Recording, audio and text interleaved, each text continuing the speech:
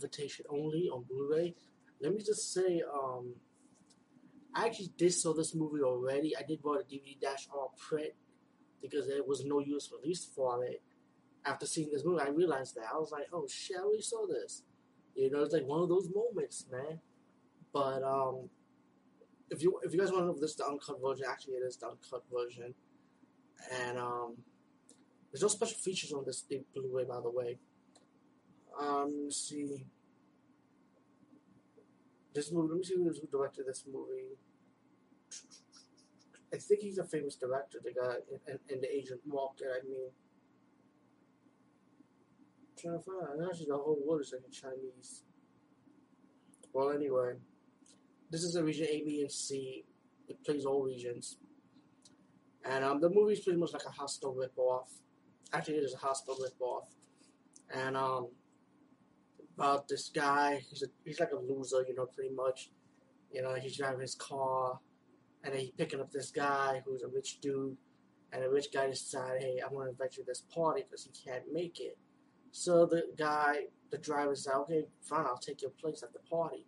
He went to the party, he's enjoying himself among the rich elite, and he's sleeping with this guy's woman, Maria Zawa, fucking hot though, by the way. Yeah, she does get naked, man. If you guys want into Maria Zawa, she does get naked in this movie.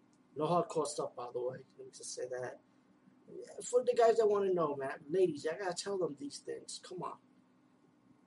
Anyway, so and there's a couple of originally they get nominated to this party, and guess what? They had right back in the car what they want the most, what they desire the most. So when they went inside another room, these like agents of the party decided to lead them to another room, escort them to another room where you can get what they want the most. But they start seeing a TV screen showing their sins, like what they did, like bad. Like one was like taking money to sleep with people, one was being like high in politics and stuff, one is like downgrading people. It's like it's hard to explain, but you gotta see what happened.